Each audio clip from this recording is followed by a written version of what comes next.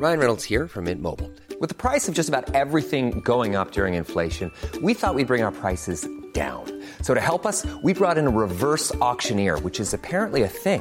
Mint Mobile Unlimited Premium Wireless. How to get 30, 30, bit to get 30, bit to get 20, 20, 20, bit to get 20, 20, bit to get 15, 15, 15, 15, just $15 a month? Sold! Give it a try at mintmobile.com/switch. $45 up front for 3 months plus taxes and fees. Promo rate for new customers for limited time. Unlimited more than 40 gigabytes per month. Slows full terms at mintmobile.com. Hi, welcome to Talking France, a podcast brought to you by The Local, in which we talk about France and the presidential election, which is now under 2 weeks away. I'm your host, Ben McPartland. Thanks for listening. In today's episode, I'll be joined by The Local France's editor, Emma Pearson, and our reporter here in Paris, Sam Bradpeace. Together, Emma and Sam will bring us up to date with the latest news and developments in this unique election as the first round of voting edges ever closer. We'll also try to explain the rise and fall in the polls of the election race's most controversial personality, Eric Zemmour, as well as look at the candidates' policies that could have the most impact on foreigners here in France. Political columnist John Litchfield will join us once again from Normandy to discuss whether there's a chance of a huge twist in the tail for the battle for the Elysée and whether France has changed in the 5 years since the last election. And we also have a fascinating interview with French legal academic Rim Sarah Alouane, who we asked to explain France's increasingly contentious political discourse around Islam, and she'll also spell out what laïcité in France really means.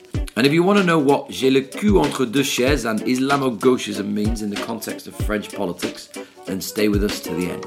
So without further ado, let's crack on. I'm joined by Emma and Sam. Hi Emma, hi Sam. Hello. All right, Ben. Thanks for joining us today. So listen, let's crack straight on. Monday this week is the official start of the campaign. I thought we've been campaigning for months now. What does this mean, the official start of the campaign? What changes, Emma? Well, we pretty much have been campaigning for months, really, but the thing you'll really notice if you're in France is the big grey boards that go up outside all of the polling stations, which is places like schools, mairies, leisure centres, that kind of thing. That's kind of the main thing, but there's also some extra rules that kick into place once the campaign officially starts. For example, equal broadcasting regulations. All the candidates have to be given proportionate airtime when they're on the telly. Candidates all get to write to homes and tell you how brilliant they are, and that's paid for by the taxpayer. So there's a few little things like that, but to be honest, it's really no different to what's been happening already. Sure, so people will see these election posters all around. They, by and large, get defaced after a couple of days, but they will be there, they'll be noticeable. If we talk about the latest polls for the 12 candidates that are running, we're just under 2 weeks to go. What are the latest polls?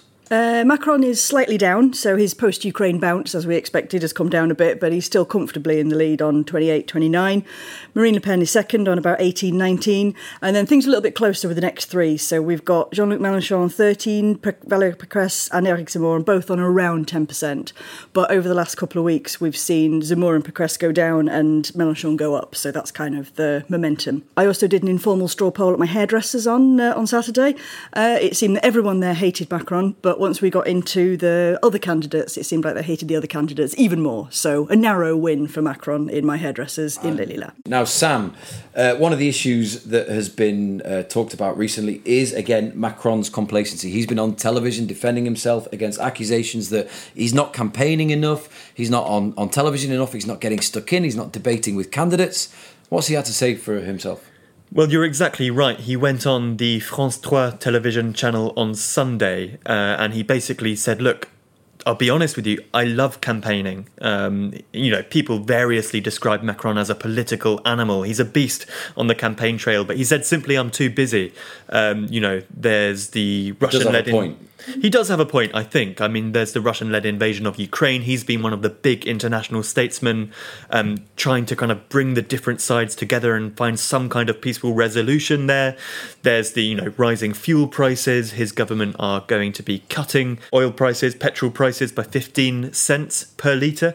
That comes into play on April the 1st this week. April the 1st, exactly. Well, and then, he simply says, I'm too busy. I'd love to be on the campaign, but it's not possible. Okay, I've just got a quote here from Dominic Rainey, head of the influential Fondapol think tank. He told journalists this week when he was talking about the election, we cannot be sure of anything. This is not an election like any other, and I cannot see in any way that the result is certain.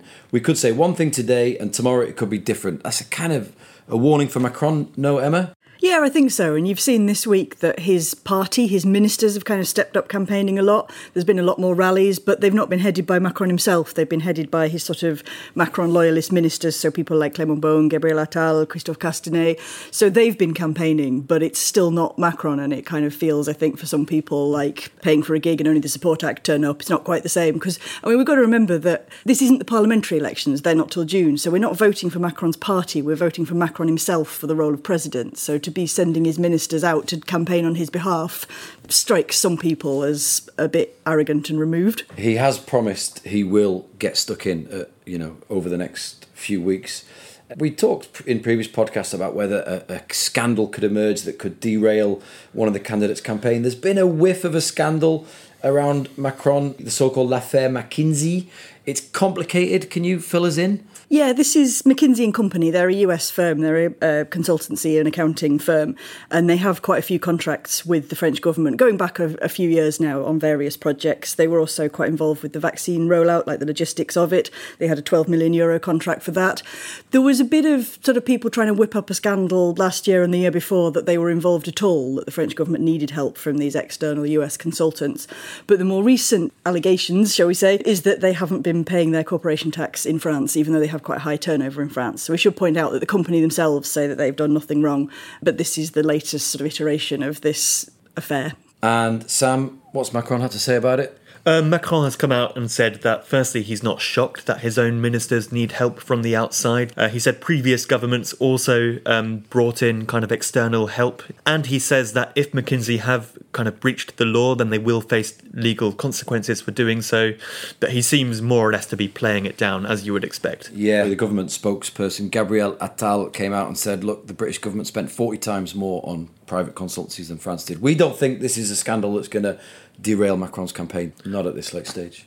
Someone who's had a bad time, a bad campaign, things seem to be going from bad to worse, is poor Valérie Pécresse. The reason it's gone from bad to worse this week is she caught COVID, which has kind of made it, quite hard to campaign. Her big TV appearance had to be done over Zoom. It didn't go very well, Emma. No, bless her. She had all sorts of problems with her connection. She was saying she could hear herself talking back in her ear, which, to be fair to her, is very distracting. But she gave a not particularly good interview for these various reasons. One thing that we could be sympathetic towards Valérie is the fact that Nicolas Sarkozy, former president, who really is a key figure in the centre-right party, Les Républicains, he just hasn't come out and said he's going to support her. Surely we could be sympathetic for that. Yeah, there's quite a lot of speculation that he will come out and support Macron. At the moment, he's just pointedly saying nothing.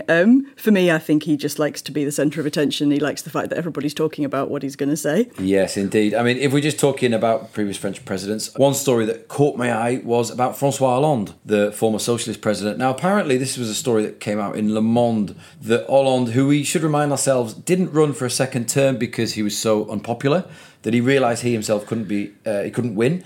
He was apparently waiting in the wings in case Anne Hidalgo, the Socialist Party candidate, who's polling around 2-3%, was pulled out, which kind of is remarkable for me. This guy who was so unpopular he couldn't stand for president was thinking about making a comeback. Yeah, it just shows the lack of options they've got on the left, really, that they're trying to choose between a very unpopular candidate and an extremely unpopular candidate. It really does, yeah. Anne Hidalgo didn't pull out. She hasn't pulled out yet. With 2 weeks to go, it doesn't look like she is going to pull out. She's polling on 2%. And don't some political analysts blame the whole decline of the French Socialist Party on François Hollande as well? There's lots of things with it, but yes, he was certainly the person who sort of became dramatically less popular once he was in the Élysée. So for him to sort of sweep in as the saviour is maybe pushing it a bit. Although, to be fair, we should point out that in public he's been nothing but loyal and supportive to Anne Hidalgo.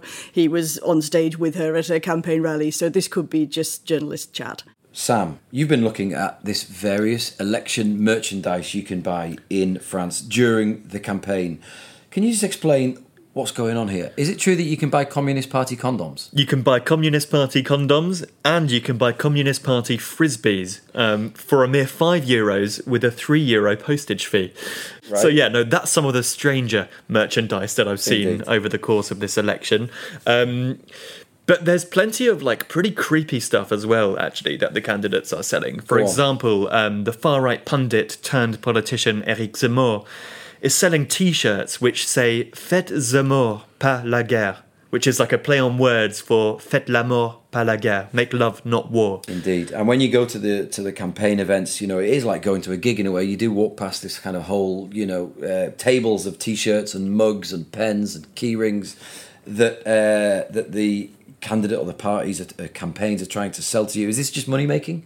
Yeah, I mean, a lot of the candidates say that the proceeds from the sale of this merch goes towards funding their campaign. That's certainly the argument put forward by Fabien Roussel and his Communist Party condoms. They also sell lighters. So that means you've got lighters, condoms, they sell earrings.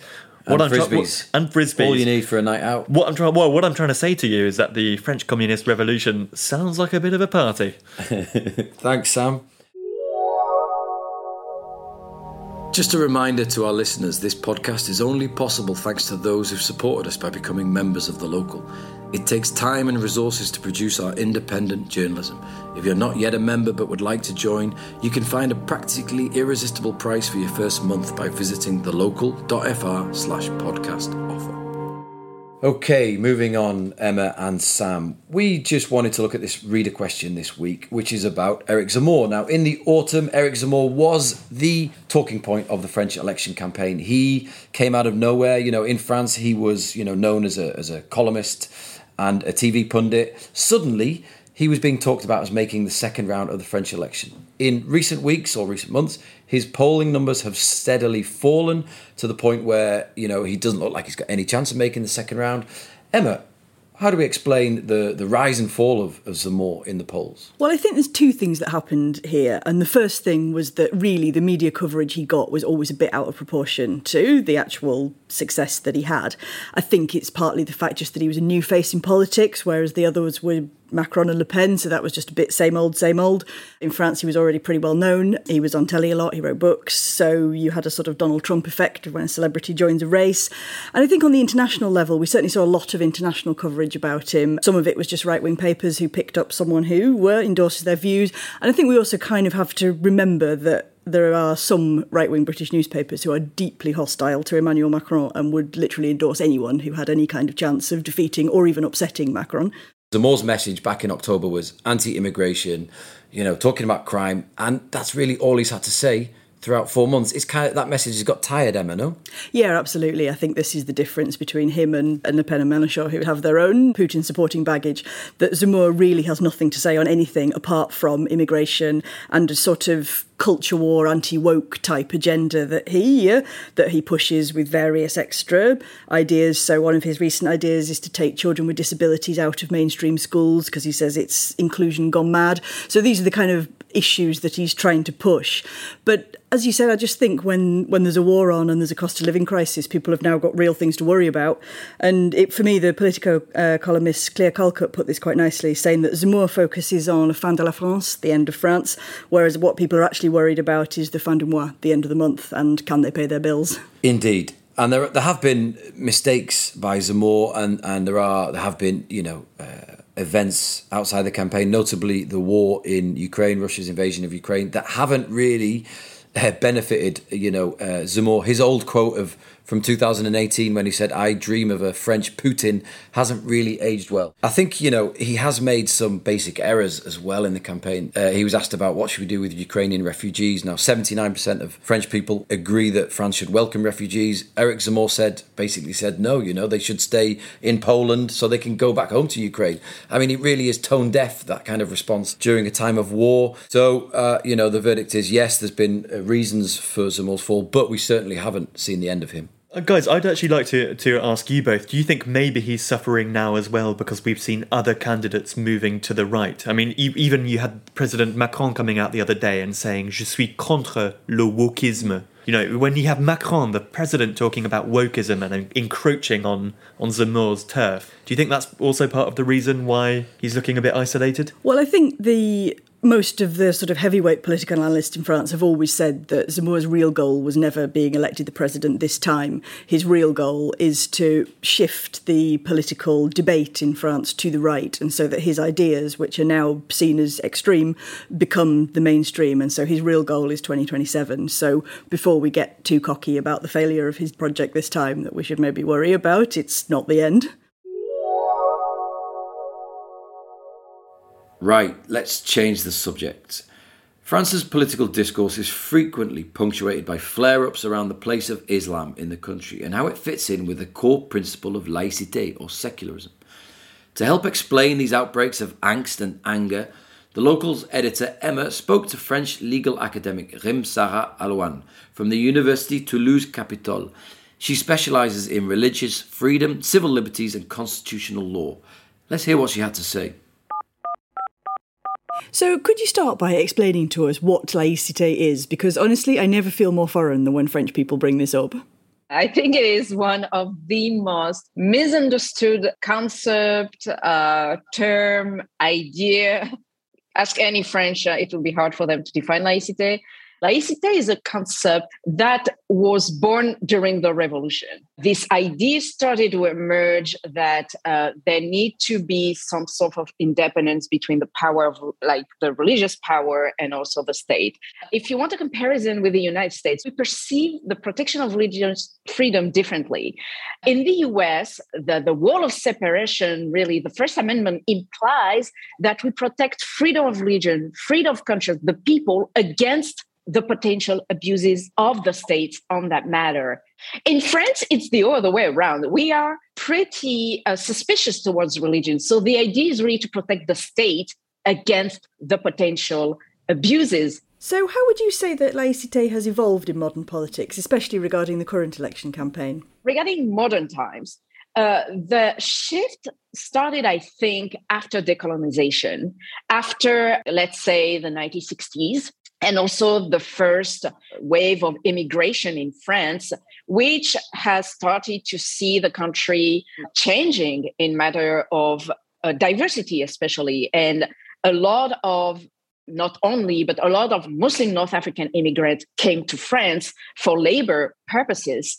And that's where France started somehow to struggle with its own identity and its colonial past as well. And ever since the 90s, and we started to perceive laïcité as a way to keep in track certain religion, to name it, especially one, Islam. It started in 1989, really, with the famous headscarf affair, where two girls were expelled from school for wearing a headscarf.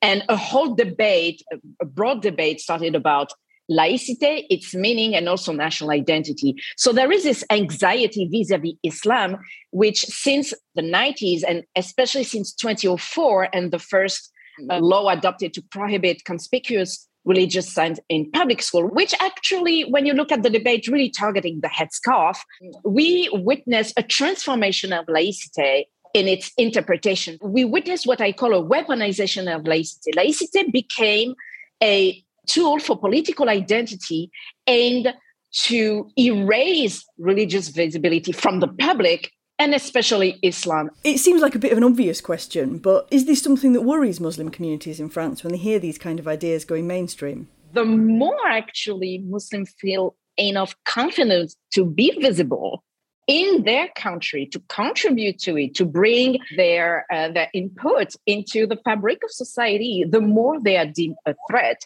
What is at stake here is the visibility.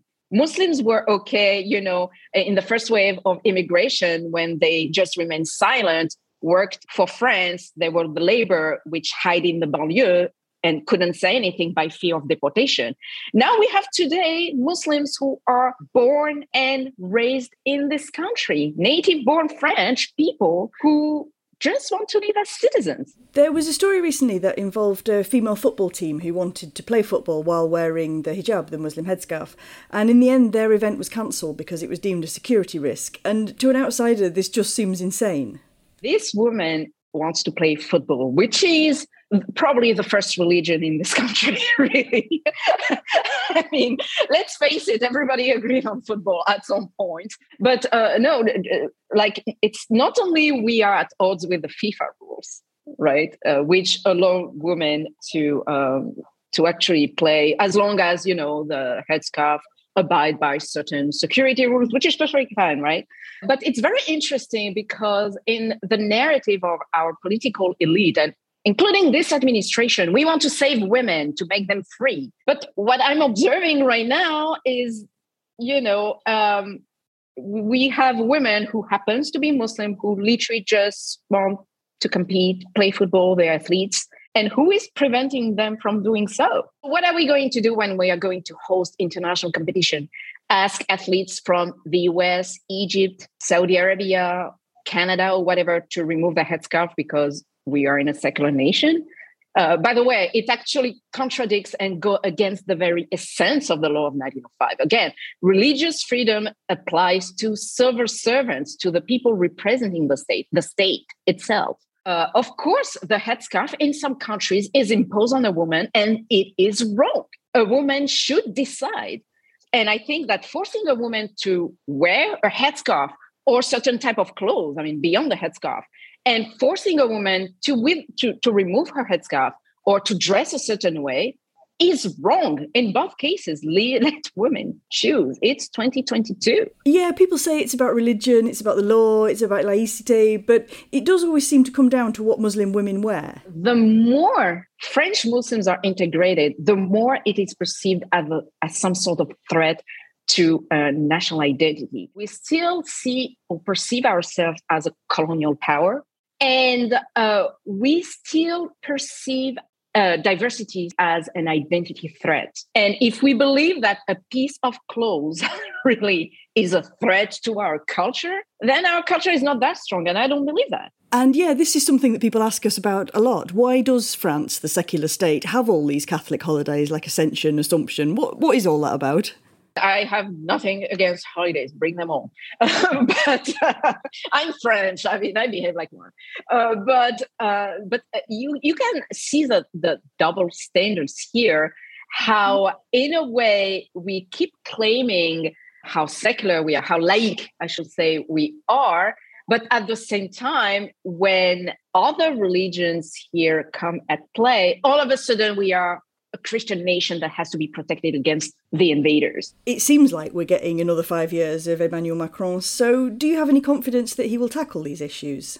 He had 5 years to address this issue. In 2017, so when he won, for what it was, he was one of the very few candidates, and we have to admit it, who didn't run his campaign on identity issues. Unfortunately, things have changed a lot, especially after all the tragic events we had to face, terrorist attacks and so on, add up to that the pandemic. And it's very interesting because we have a double discourse with Macron. So you have Macron speaking to the international community, France, laïcité, yada, yada.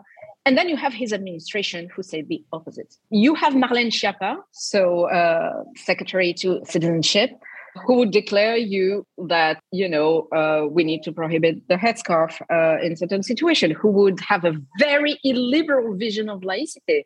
Jean-Michel Blanquer, who does not even hide his project. Like, he announced it himself to have an extremely restricted interpretation of laïcité, a very illiberal one for him, and targeting especially one religion.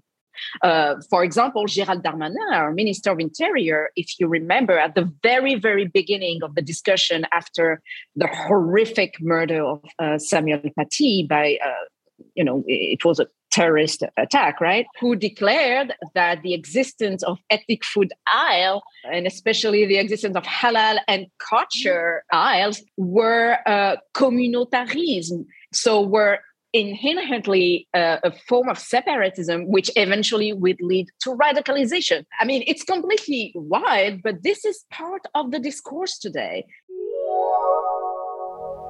The Local France has over 10,000 members. Their contributions help us grow our coverage of France and allow us to produce this podcast. If you'd like to join at a discount price, visit www.thelocal.fr/podcast offer. If you're a foreigner living in France or have plans to move here, changes to immigration policy can have a direct effect on your life.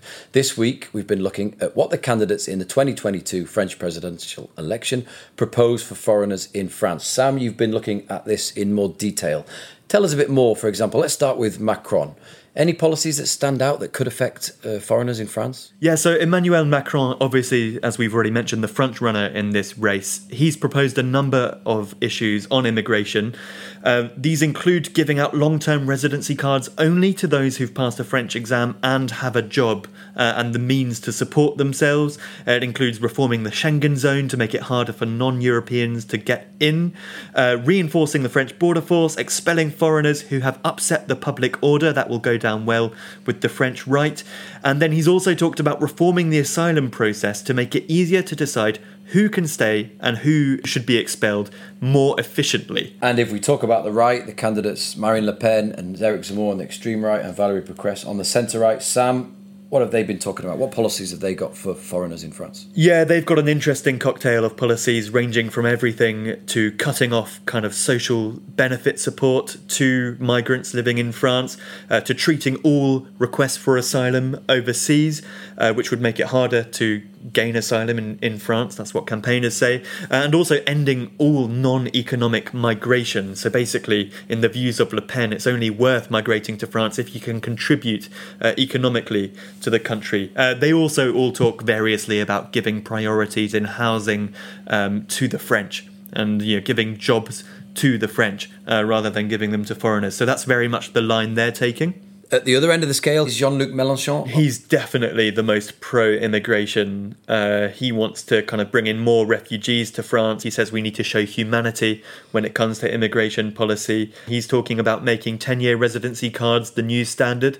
I think unlike Macron, we can imagine in this kind of hypothetical world where Mélenchon is elected, we can imagine that there won't be as many kind of tests or economic requirements to get this card in the first place. Yeah, and he's also kind of suggested he wants to make it easier to become a French citizen. Now, you mentioned that one of the requirements to become a French citizen is having a certain level of French, and many candidates talk about making it harder for people to become French or making it the language test harder. Emma, this is something that you know about. How hard are they? Well, what's interesting about these proposals is that a lot of the candidates are proposing not only that you need a French test to become a citizen, but you need a French test to become a resident, so in order to get a residency card.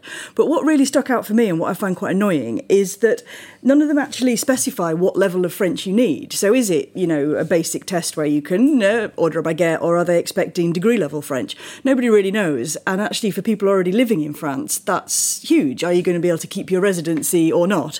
It would be helpful if they could specify at least vaguely what they're asking for, but there's absolutely no detail about that at the moment. You were talking about citizenship earlier. What the system we have at the moment is that there's no formal language requirement for residency, but you do need to pass a French exam if you want to become a citizen. The requirements for this were actually toughened up a couple of years ago, so you now need to pass a written test as well as listening and speaking tests, and there used to be an exemption for over 60s, which has now been scrapped. But even for citizenship, the level you need is B1 on the Delft scale, so that's defined as being capable of dealing with everyday situations. Ordering a baguette. I think they need slightly higher than that, so it would be like an appointment at the prefecture, going to the doctor, something like that. You also need to maintain and understand a discussion and give an opinion. So it's a reasonable level of French that's required, but they're not asking for total fluency at all. Whereas Eric Zemmour's manifesto, for example, demands perfect French in order to become a citizen. Again, Macron and Pécresse both say that you need a French exam to get a residency card, but don't say what level of exam. So I guess we'll find out if any of them get elected. It's time to bring in our resident political columnist, John Litchfield. John's been writing a weekly column about the election race for The Local France, and you can read them all on our website at thelocal.fr. Morning, John. Thanks for joining us on the line from Normandy. John, 4 in 10 voters are apparently still undecided who they're going to vote for. There's been various warnings in recent days from political experts, from politicians, about voter complacency. In other words, perhaps reluctant Macron voters taking it for granted that he's going to win the first round and the second round, so just not bothering to turn out to vote. John, is there still a possibility of a huge twist in the tail of this French election race? Well, I suppose there is always that possibility. I think electoral politics, hates a done deal. That's like nature hating a vacuum. That the media, anyway, and also political operatives get very jumpy with any election that seems to be decided a couple of weeks out. I mean, I've covered elections in the US, Canada, Belgium, all sorts of places, and it's always that way. The campaign that seems certain to win gets jittery 2 weeks out, and the campaign that seems certain to lose become convinced they're going to win because they're in their own bubble and they only see the people who support them. I think there is obviously this time reasons for concern. One is that the interest in the election remains relatively low, partly because people are distracted by the war now rather than by COVID as it was before. Partly just that, yes, there is that sense it's a done deal. Partly there isn't any great enthusiasm for any of the candidates, not even for Macron. It's sat within his own bubble. So it's been a very strange campaign, and therefore strange things can happen. I think some of this stuff that's out there is being deliberately wound up by the Macron people in a sense to try and have a self-defeating prophecy that, you get people worried and anxious and get them out to the polls in that way. So that's perfectly legitimate democratic thing to do. I don't see any chance of Macron not being in the second round. He's miles ahead of Le Pen, the leader in the first round polls, and personally still doesn't see any chance of Le Pen beating him or anyone else beating him in the second round. But yes, surprises can happen. Okay. If we talk about one possible surprise, it could be far left Jean-Luc Mélenchon making the second round. We talked about last week how he had a similar rise just before the first round in the 2017 election. John, for Mélenchon to make the second round, who are the voters he needs to win over? I think he has to do two things, Ben, really. He has to take some of what's left of the other left-wing candidates' vote. Now, there isn't much left of it. Here you have Anne Hidalgo, the socialist candidate of a party that was in power until 5 years ago, with 2% of the vote.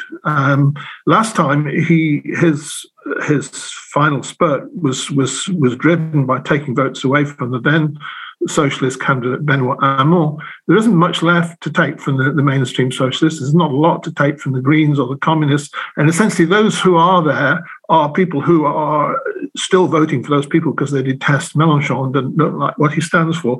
It's going to be difficult for him to take more of those votes. He can take some. I think to get in up to with Le Pen, he needs to get out the people you were talking about before, the kind of shy voters, those who've got given up on this election, given up on politics, maybe in some cases. If they believe he can get in the second round, it's possible that more of those kind of anti-political leftists will join in and support Mélenchon. So he has to do that. I think something else has to happen as well, which is that Le Pen's vote has to come down a bit. And as I think I've said before, Le Pen is odd, Marine Le Pen is odd, intending to do worse in elections than she does in polls. That's the opposite of most far-right candidates ever in existence, and certainly the opposite of her father, who would always do better than the polls suggest he would. There seems now to be a kind of, yes, we'll vote for Le Pen, but they don't turn out to vote out there. And if that happens this time and she gets 2 points less than the polls are suggesting, and Mélenchon gets another couple of points more than the polls are suggesting at the moment, then that could be very close. Still think Le Pen will be the second candidate in the second round, but it's possible. Now, look, John, at his victory speech in 2017 in the Louvre, Macron said he would do everything in his power so French voters don't vote for extremist candidates again. Now, extremist candidates, on the left, far left and far right looking like they will gain another big share of the vote this time round. Has Macron failed on that front to turn voters away from the extremists? On that front, there's no doubt he has failed, but it was always a kind of rather idle claim that he could do that. But things, in a sense, have got worse. It depends who you take as being the extreme, but if you add Zemmour and Le Pen's vote together, it's interestingly, if you add Zemmour and Le Pen's vote together, it's always been around just over 30%, but the two kind of balance each other out. But then there are a couple of other people like Dupont-Aignan who are also fairly far-right extremists. So there's a far-right vote out there of 34%, and then you add the Mélenchon vote, which is also pretty extremist. Certainly he wants to dismantle the system as it exists, the status quo as it exists, European Union and all of that, as well as within France. So that, you add all that together, you're getting up towards somewhere in the mid-40s of a sort of anti-system vote in France, which is not, I suppose, very complimentary to what Macron's done, but I don't think it's entirely Macron's fault or been created only in the last 4 or 5 years. It's partly the kind of identity politics we have, not just in France, but in the rest of the world, where there is a sort of rejection of the elites, rejection of the system, belief in